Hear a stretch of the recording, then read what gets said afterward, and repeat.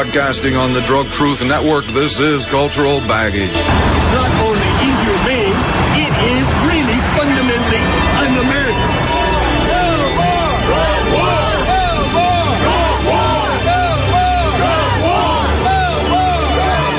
My name is Dean Becker. I don't condone or encourage the use of any drugs, legal or illegal. I report the unvarnished truth about the pharmaceutical, banking, prison, and judicial nightmare that feeds on eternal drug war. Welcome to this edition of Cultural Baggage. I'm glad you could be with us. My name is Dean Becker. Our engineer tonight is Philip Guffey. And here in just a moment, we hope to bring in our guest for the evening, Mr. Fred Gardner. He's a San Franciscan who publishes the medical marijuana journal O'Shaughnessy's. And we'll be touching base with him in just a couple of minutes. But first off, I want to make a couple of program notes. One is I'm really proud of the fact that the Texas Libertarian Party has invited me to be their luncheon speaker at their convention this year. That's going to be on June 10th in Houston, and I appreciate that. I'm also proud to be on the same bill with Ron Paul, who will be doing the dinner, the banquet speech for them as well.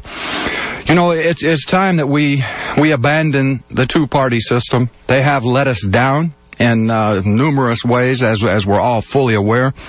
And I think the Libertarian parties deserve a little respect and attention. They tell me we do have Fred Gardner online now. Let's go ahead and bring him on board. Hello, Fred. Hi, Dan. Glad to have you with us, Fred. You know, you and I had a discussion last week. We were talking about what brought us to this point, and you were giving me a bit of your history. And tell us, what brought you to this point? Why are you publishing this, the O'Shaughnessy's Cannabis Journal? Well, I could answer that on a couple of levels. For one thing, I have a loved one with very severe epilepsy, and that's what originally got me interested in marijuana as medicine. In the 70s, when I was first diagnosed, I went to the library at UCSF and I read everything I could get in the medical literature, and I saw a couple of references to cannabis as a treatment, and the results were contradictory. There was a couple of studies indicating that it helped, and one study actually saying that it brought on a seizure. And I guess we've all had the experience of having doctors give us, two opinions that contradict each other. It was it was confusing, but as an experienced marijuana user, I knew that some cannabis has stimulant properties and other has sedative properties, so I figured it was just a matter of time until the scientists teased out which were the stimulant components and which were the sedative components. I didn't realize at that point that we were in for 30 more years of insane prohibition. Well, exactly. There have been those over the years who have tried to study the genetics and to determine those properties. Todd McArea has investigated that. Dr. Todd McArea. No, Todd is more of a clinic. He's looking more at symptoms and how people are reacting. He's not really, nobody in America is really allowed to study the strains and what the components are. We're not allowed to go to a gas chromatograph and use the simple techniques of, that analytic chemists have. Only in Europe are they doing that, England specifically. Well, fair enough. I was confused. There have been those who attempted it, and I meant Todd McCormick. That's right, Todd. Well, lots of people. We have a lot of great cultivators in California, and I'm sure in every state. You have your local Burbanks who are trying to develop strains that emphasize different properties. But the truth is, it's an extreme irony that in our so-called highly advanced technological society, people, well-meaning, sincere people, are not allowed access to analytic labs to find out what's in this plant, which obviously has medical effects. I'm looking at the spring 2006 edition of O'Shaughnessy's, and the main banner, A Day in the Life of a Cannabis Consultant. Tell us a bit about that story, please. Well, that's by a great doctor named Phil Denny. He was a emergency room doctor and a family practitioner for most of his career. I think he's 57 or 58. And in the end of the 90s or 2000, he decided to dedicate his practice to monitoring people's cannabis use because he recognized the need for it. He goes down, he and a partner named Robert Sullivan, who also has a 25-year career as a conventional doc, they split their time between Sacramento, which is the area where they live, and Orange County in Southern California, where at the time that they set up an office, there was nobody in Orange County, no doctor in Orange County, willing to make this a specialty. Many people in California, though, I guess, I know from a conversation with you, Dean, that people in Texas look upon California as, some kind of extremely tolerant nirvana, and compared to some parts of this country, it probably is. But the truth is, California doctors are subject to the same pressures from the federal government and from the state medical board, which has been influenced by pressured by the federal government. And so they have to meet very high practice standards in order to do this. And it's really tragic. It's doubly tragic. First, it's tragic for the doctors who don't have the courage to make the approvals, and of course it's tragic for the patients who in many cases don't even have the courage to ask their doctors. And so what we have in countless cases are people lying to their doctors about what they're medicating with. And it's sad because you want to respect your doctor and you want to level with your doctor and tell your doctor the whole truth, and you're afraid of embarrassing yourself, you're afraid of embarrassing your doctor. So I would say, we don't have data on this, but from my anecdotal evidence, I would say a good 60% of the people in the state just don't tell their doctor that they're using cannabis. And that's the result of the decades of reefer madness. It's been pounded into our brains as some sort of societal taboo, has it not? Well, I think the people are the people know from either first-hand experience with marijuana or from second-hand, meaning a trusted friend or loved one, grandma, somebody who's been through it and A, didn't go crazy, and B, got some kind of help with a physical or emotional problem. So the polls are, as you know, 75, 78, 80%. The American people know that marijuana has medical effects and it's relatively benign. It's the politicians and under the sway of the drug companies that don't get it. I think the amazing thing, you're right, we've been pounded for a lifetime with this war on drugs propaganda. You still open the San Francisco Chronicle or I'm sure the Houston papers or the Wall Street Journal, you see these extravagant full-page ads from the drug czar's office saying, marijuana will cause X, Y, and Z problems. The propaganda is relentless. But our vote in California for Prop 215 showed that the people really have outgrown it and have somehow developed an immunity to that propaganda. And that was the Prop 215 vote in 96. You have to remember, that was against Bill Clinton, Bob Dole, C. Everett Koop, Dianne Feinstein, Barbara Boxer, Governor Gray Davis, all the politicians, Republicans and Democrats. 57 of the 58 district attorneys were against Prop 215. There was a huge bust in August 96 of Dennis Peron, and the papers made a big deal of the fact that the Prop 215 campaign was being led by a gay pot dealer from San Francisco. And in the face of all that, the vote was 57% for Prop 215. So the people know where it's at. Indeed. And you mentioned that one out of, 58 district attorneys who were in favor of Prop 215, Mr. Terrence Hallinan. That's right. All right. I want to get back to your paper, O'Shaughnessy's. First off, this is specific. Let's just say a donation would be appreciated, but tell folks how they could get a copy of this. Okay, well, O'Shaughnessy's is the doctor's journal, the pro-cannabis doctor's journal. And it's, if you're interested in the subject, you'll find material in that paper that you won't find anywhere else.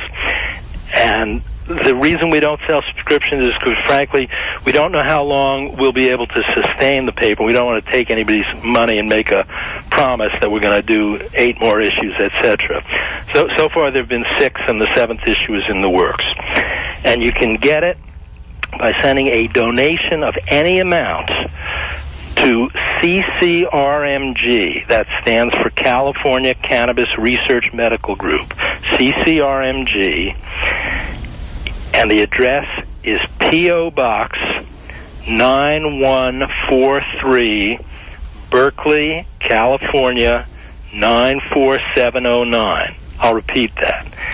It's CCRMG, P.O. Box 9143, Berkeley, California 94709. The CCRMG is a tax-deductible charity organization, and it's tax-deductible whatever you send, and you'll be on the mailing list for however many issues we put out. It could go for years. I just don't want to make any false promises. Well, very good. Once again, we are speaking with Fred Gardner. He's the editor of the O'Shaughnessy Journal of Cannabis in Clinical Practice. Well, I'll run you through the issue. As you said, the front page has an article about Phil Denny's day. He goes through, he devotes a paragraph to every single patient who comes through on a typical day in his office. I'll just read you. The first patient is Mr. C.M., a 51-year-old construction superintendent who has a history of chronic back pain following 4 failed spinal surgeries resulting in a multi-level fusion. He prefers cannabis to narcotics. Quote, "I hate how the pills make me feel." End quote. He uses about 1/4 ounce per week. And it goes on that there are 26 or 27 short accounts, and it really creates a picture of how what a broad, diverse group is using in terms of age and class and people from all walks of life. And a recurring theme seems to that Denny and all the doctors are picking up on is that when people use cannabis, whether it's for physical pain or emotional pain, depression, anxiety, etc., they cut back on the pharmaceutical drugs and their serious side effects. And this is a very important emerging theme in the California experience, and it explains why the drug companies have worked so desperately behind the scenes to uphold prohibition. Fred, we are basically out of time. Again, I'm going to try to recap this. There's a story in there about how marijuana can help childhood mental disorders. Mm-hmm. It can help relieve... As opposed to Ritalin, Prozac, and the antipsychotics that they've put millions of kids on. Exactly right. That it helps relieve morning sickness for pregnant ladies, mm-hmm. or even, we all know, for cancer, chemotherapy, etc. It's a great anti-nausea drug. I haven't used it for that purpose, but I hear that from many, many people. And then the back page has an article about Rodney Dangerfield and his lifelong use. His widow gave a talk at a conference in Santa Barbara that we reprint in full. And I'll just read you one quote from that. It says, Rodney showed his approval letter to everyone and carried miniature versions in his pockets. Ever the worried wife, I included a copy of the letter in the memory box of his casket in case the feds were waiting for him at the pearly gates. All right. Well, once again, we have been speaking with Mr. Fred Gardner, the editor of O'Shaughnessy's, and that P.O. Box, that address, CCRMG, P.O. Box 9143, Berkeley, California, 94709. Thank you, Mr. Gardner. Thank you so much, Dean. Keep up the good work. Will do. It's time to play Name That Drug by its side effects. Persistent diarrhea, stomach upset, nausea and vomiting, bloody urine, fever, unusual bleeding, yellow eyes or skin, unusual tiredness or weakness, pseudomembranous colitis, dizziness, trouble breathing, and congestive heart failure. Time's up. The answer, penicillin, another FDA-approved product. The forbidden fruit, the term refers to any indulgence of pleasure that is considered illegal or immoral and potentially dangerous or harmful. At the top of the forbidden fruit list, recreational drug use.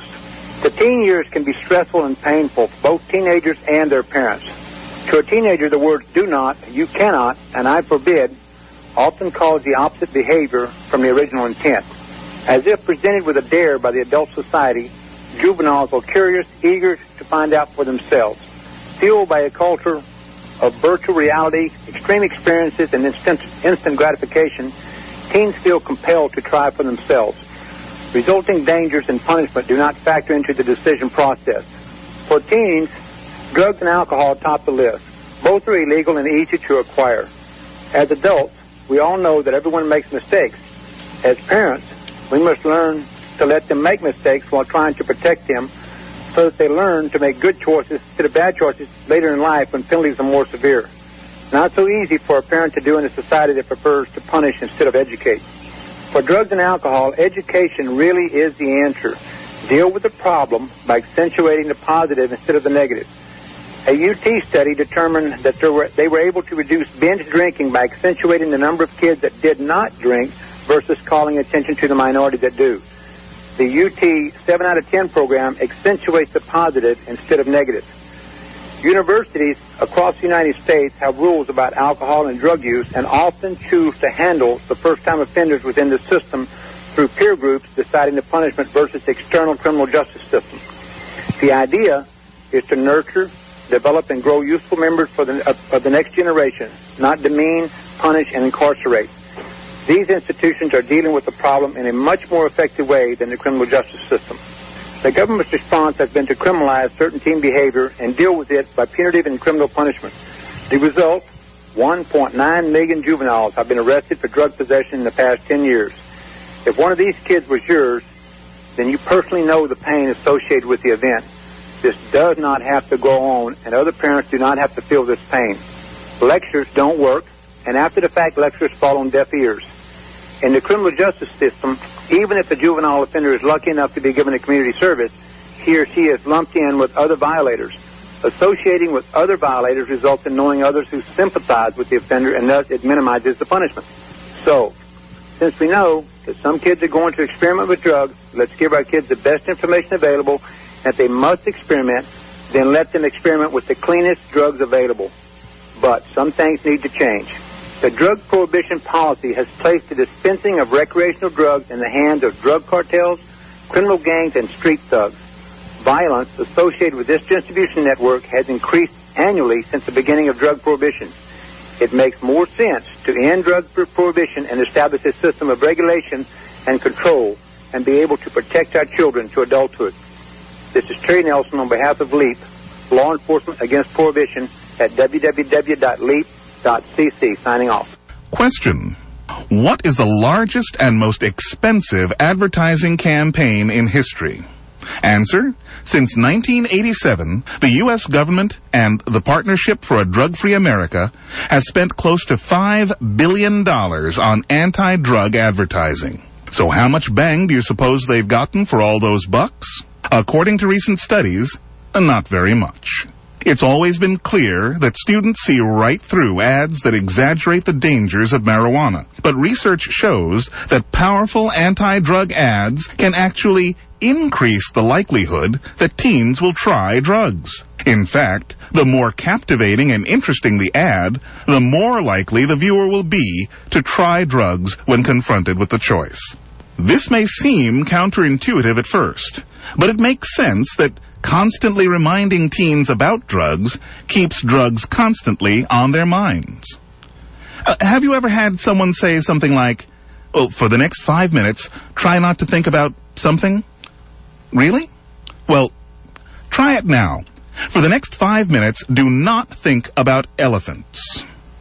Well, if overstating the dangers of drugs and slick-in-your-face ads don't work, what about logic? Like the ads that show that buying illegal drugs is in fact supporting terrorism. Well, they might work if they weren't completely untrue. Drug prohibition finances terrorism by making certain plants more valuable than gold, and ignoring the fact that if marijuana was as legal as marigolds, the black market would evaporate overnight. Truth builds trust, and trust is the most important element in educating teens about drugs. For the Drug Truth Network, this is Phil Jackson. All right, everyone, pay close attention. This is your Bill of Rights. This is your Bill of Rights on endless drug war.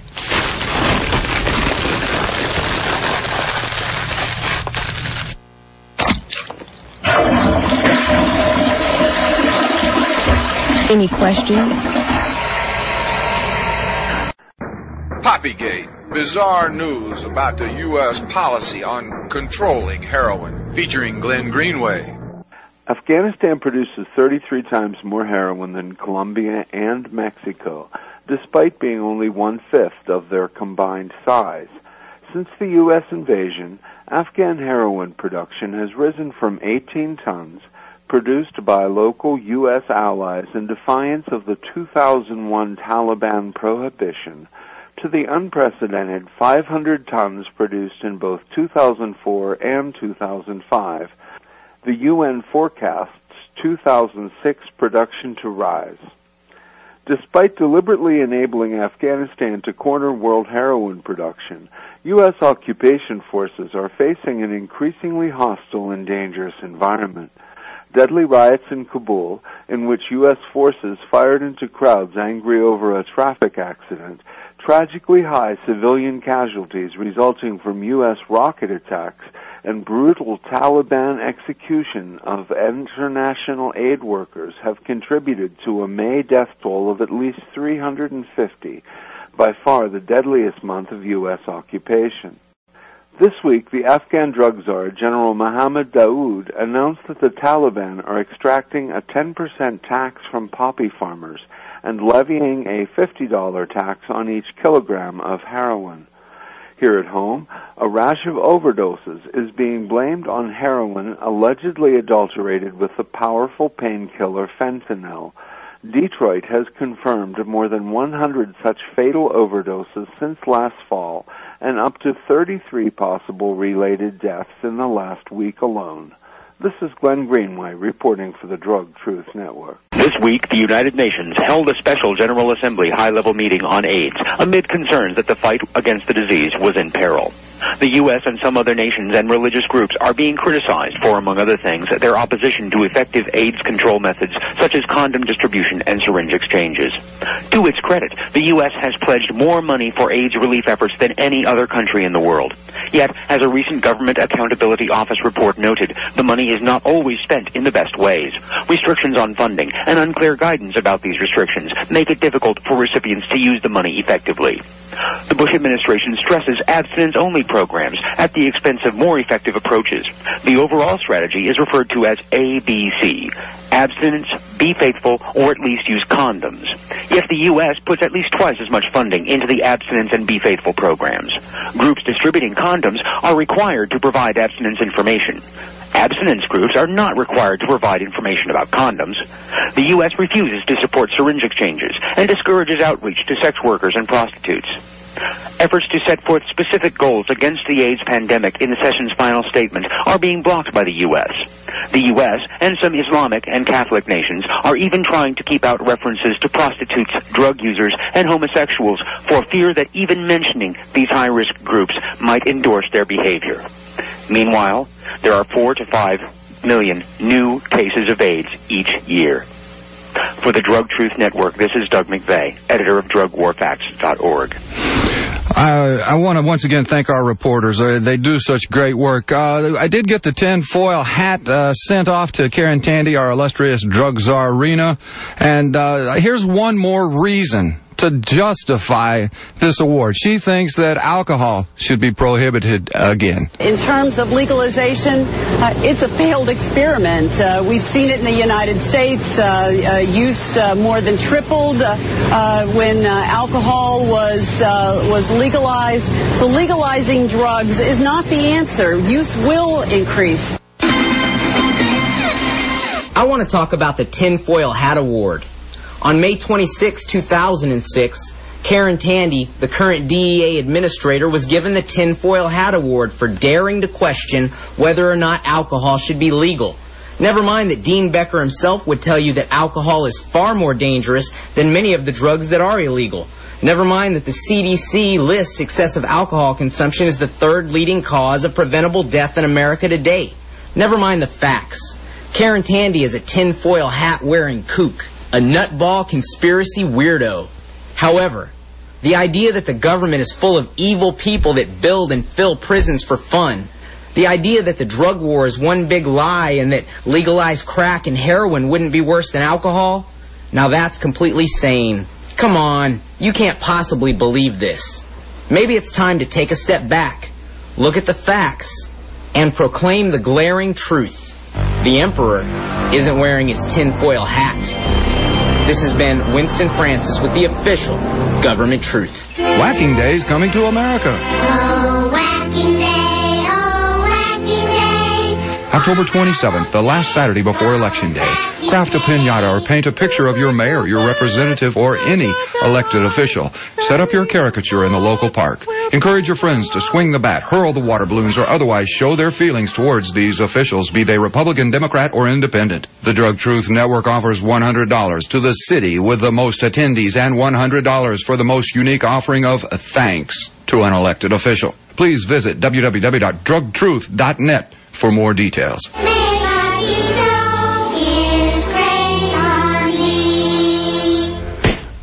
You know, I think Winston was referring to me with that reference to the Emperor not wearing his tin hat. I'm going to have to talk to that boy, I tell you. Okay, let's see. Some news I wanted to share with you. The Drug Truth Network is going to go video this summer. Late this summer, we're going to do a new TV show to be distributed on the access channels of North America, The Evident Truth. Next week on Cultural Baggage, our guest will be Nell Bernstein. She's the author of All Alone in the World, Children of the Incarcerated. And we're talking about millions of children who have suffered through that situation. I urge you to listen to the Century of Lies program for this week. Our guests were Eddie Ellison. He's a 30-year veteran and former head of the Scotland Yard Drug Squad. You can also hear Dr. Peter Rost. He's the former vice president of Pfizer Pharmaceutical House. They have, I believe it's... they are the world's largest pharmaceutical company. And you'll also hear from Dr. David Duncan. He's a professor at Brown University. Let's see, what else is on the list here? I guess that's about it. I want to ask you to please visit our other website, which is endprohibition.org. The end of prohibition is close. There is no one left on the other side to defend this policy. Karen Tandy will make her proclamations at a treatment center, or at a junior high school, or at an old folks home, but she won't do it where normal people gather, because they are not scientists, they are not doctors, they are cops. They are cops dealing with a health problem, and it's up to us to change the focus, to begin to open this can of worms, and it is wormy, I must admit. 1.6 million Americans arrested every year for bags of flowers. Yes, it's not a proper way to run a democracy, if you ask me. You are the solution. I urge you to visit our website, which is drugtruth.net, and there you can hear more than 200 of our programs featuring doctors, congressmen, scientists, Nobel laureates, you name it, people who are willing to talk about the subject. They tell me we're about out of time, so once again I remind you that because of prohibition, you don't know what's in that bag. Please be careful. To the Drug Truth Network listeners around the world, on behalf of engineer Philip Guffey, this is Dean Becker for Cultural Baggage and the Unvarnished Truth. The show produced at the Pacifica Studios of KPFT, Houston. Tap dancing on the edge of an abyss.